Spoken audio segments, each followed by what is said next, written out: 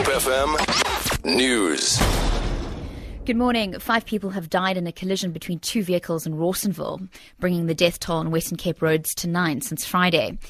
Yesterday, 2 passengers died after a taxi drove into the Lisbeek River on the N2 into Cape Town after swerving to avoid a collision between 2 other taxis.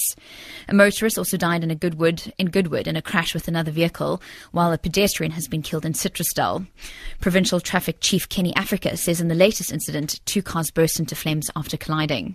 One passenger in one of the vehicles survived the accident due to the fact that police could break one of the windows and freed the passenger out of the vehicle, and she's been taken to the nearby hospital and was seriously injured. Firefighters have contained a large mountain fire which has been burning since Friday in Carversdale's Kraal between Hermanus and Caledon.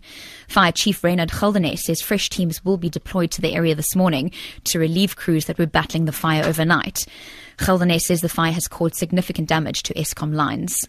We managed to contain the fire on the southern slopes of Babylon last night, and we'll be deploying more teams during the day. During the course of the night, the fire went through some of Eskom's high voltage lines, damaging that, causing power outages in the Hermanus area. It's very serious damage, and it looks like Eskom has determined it's going to take some time.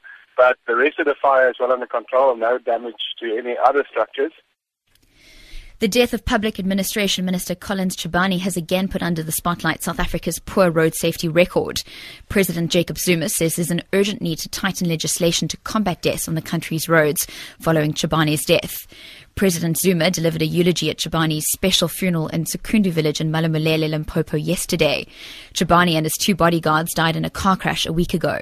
President Jacob Zuma says the government should seek ways of making roads safer.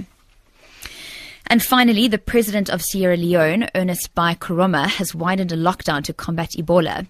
He's ordered the country's entire population to stay home for 3 days.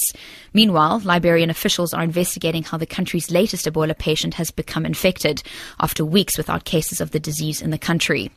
Liberia has seen most deaths of the Ebola outbreak, with more than 4,200 of the more than 10,000 dead across West Africa. Since Liberia's discharged its last case 16 days ago, the latest patient, a woman, does not seem to be linked to any of the other people on an Ebola contacts lists. I'm Josie Evely for Good Hope FM News.